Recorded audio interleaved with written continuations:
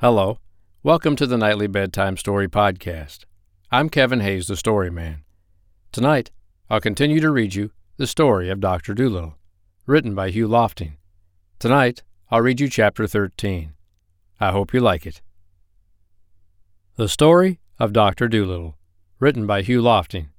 The 13th chapter, Red Sails and Blue Wings. Sailing homeward, the doctor's ship had to pass the coast of Barbary. This coast is the seashore of the great desert. It is a wild, lonely place, all sand and stones, and it was here that the Barbary pirates lived.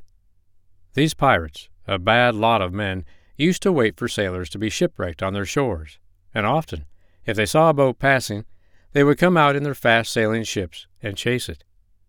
When they caught a boat like this at sea, they would steal everything on it, and after they had taken the people off, they would sink the ship and sail back to Barbary singing songs and feeling proud of the mischief they had done. Then they used to make the people they had caught write home to their friends for money, and if the friends sent no money, the pirates often threw the people into the sea. Now one sunshiny day, the doctor and Dab-Dab were walking up and down the ship for exercise. A nice fresh wind was blowing the boat along, and everybody was happy. Presently, Dab-Dab saw the sail of another ship a long way behind them on the edge of the sea. It was a red sail. "I don't like the looks of that sail," said Dab-Dab. "I have a feeling it isn't a friendly ship. I am afraid there is more trouble coming to us."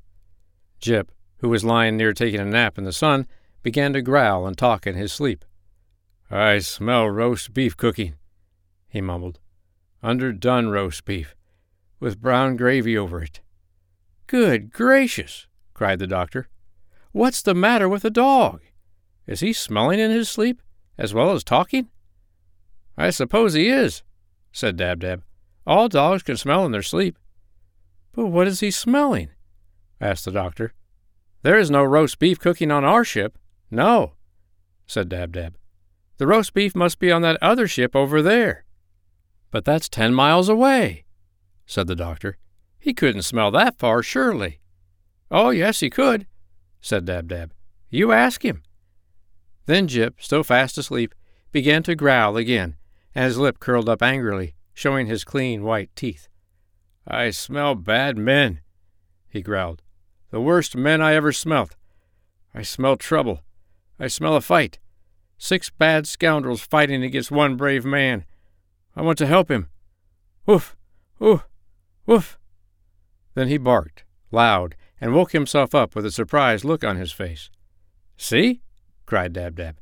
"That boat is nearer now. You can count its 3 big sails, all red. Whoever it is, they are coming after us. I wonder who they are." "They are bad sailors," said Jip, "and their ship is very swift. They are surely the pirates of Barbary." "Well, we must put up more sails on our boat," said the doctor, "so we can go faster and get away from them. Run downstairs, Jip, and fetch me all the sails you see." The dog hurried downstairs and dragged up every sail he could find.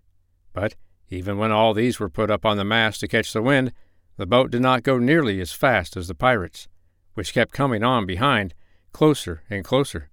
"This is a poor ship the prince gave us," said Gub-Gub the pig. "The slowest he could find, I should think. Might as well try to win a race in a soup tureen as hope to get away from them in this old barge. Look how near they are now.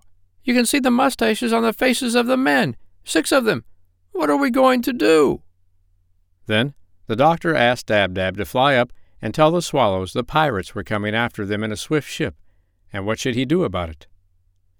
When the swallows heard this, they all came down onto the doctor's ship, and they told him to unravel some pieces of long rope and make them into a lot of thin strings as quickly as he could. Then the ends of these strings were tied on to the front of the ship, and the swallows took hold of the strings with their feet and flew off, pulling the boat along. And although swallows are not very strong when only 1 or 2 are by themselves, it is different when there are a great lot of them together. And there, tied to the doctor's ship, were 1,000 strings, and 2,000 swallows were pulling on each string, all terribly swift flyers. And in a moment, the doctor found himself traveling so fast he had to hold his hat on with both hands, for he felt as though the ship itself were flying through waves that frothed and boiled with speed. And all the animals on the ship began to laugh and dance about in the rushing air. For when they looked back at the pirate ship, they could see that it was growing smaller now instead of bigger. The red sails were being left far, far behind. I hope you liked Chapter 13 of the story of Dr. Dolittle, written by Hugh Lofting.